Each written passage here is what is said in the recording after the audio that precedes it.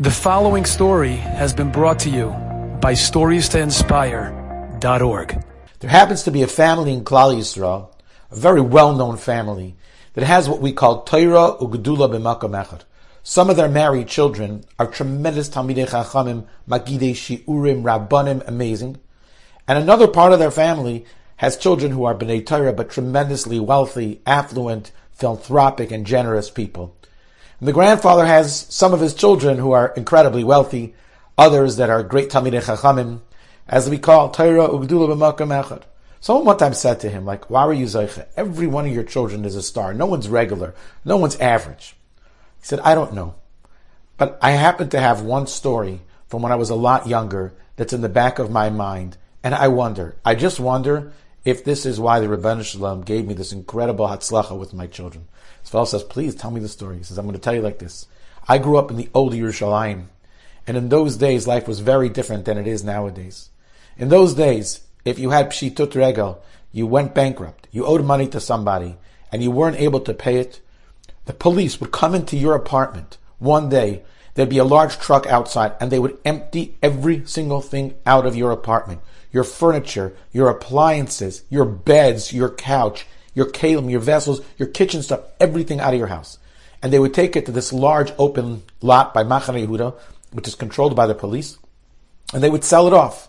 And whatever money they made, pennies on the dollar often, that money would go to pay the person that you owed the money to. And this was a terrible situation where you could have somebody who was quite affluent, and he did a bad deal, and he wasn't able to pay someone that he owed money to, and out of the blue, a police truck would come and they would clear out every single thing in his apartment. And what was even worse was that they had this kind of sinister mafia type of people that would buy it off for a small amount of money, and they would sell it for a large amount of money, and probably the police took a kickback. And it was an impossible situation. If anyone tried to buy it back, these fellows, these mafia people would threaten them. And if a person lost their stuff, there was almost no chance they'd ever get it back. This grandfather said, one time I was driving by, and I see a truck coming, and it's unloading content. And I recognize the content. I recognize a couch, and I know that couch. I recognize a kitchen table and chairs, and a dining room table and chairs, and a break front, and I recognize, and all of a sudden my heart stops.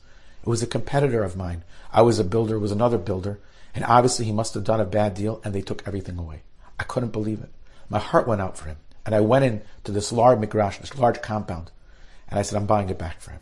And I started bidding, and they looked at me, and they glowered at me, and they said to me, you better watch yourself. And I didn't listen, and I kept bidding higher and higher. They tried bidding me out, hoping that I would walk away, and then they would make the underhand, under the table deal and just pay part of it. But I wouldn't back out, and I bid more and more until it was an astronomical sum. And at that point, they just said, you know what, so today won't be our day.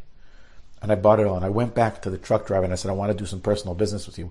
Please load everything back onto the truck and bring it to the fellow's house and put everything back exactly where you took it from. I'll pay you well. And I did. I did exactly like I said. I didn't tell anyone anything. Over the next day or two, this fellow who got all his furniture and all his utensils and everything back put two and two together and somehow realized that it was me. And he came over to my house and he began to cry and he says, you were the one that did it, weren't you? And I said, I don't know what you're talking about. He says, I know it was you. And I said, at the end, okay, it was me. So I want to tell you something.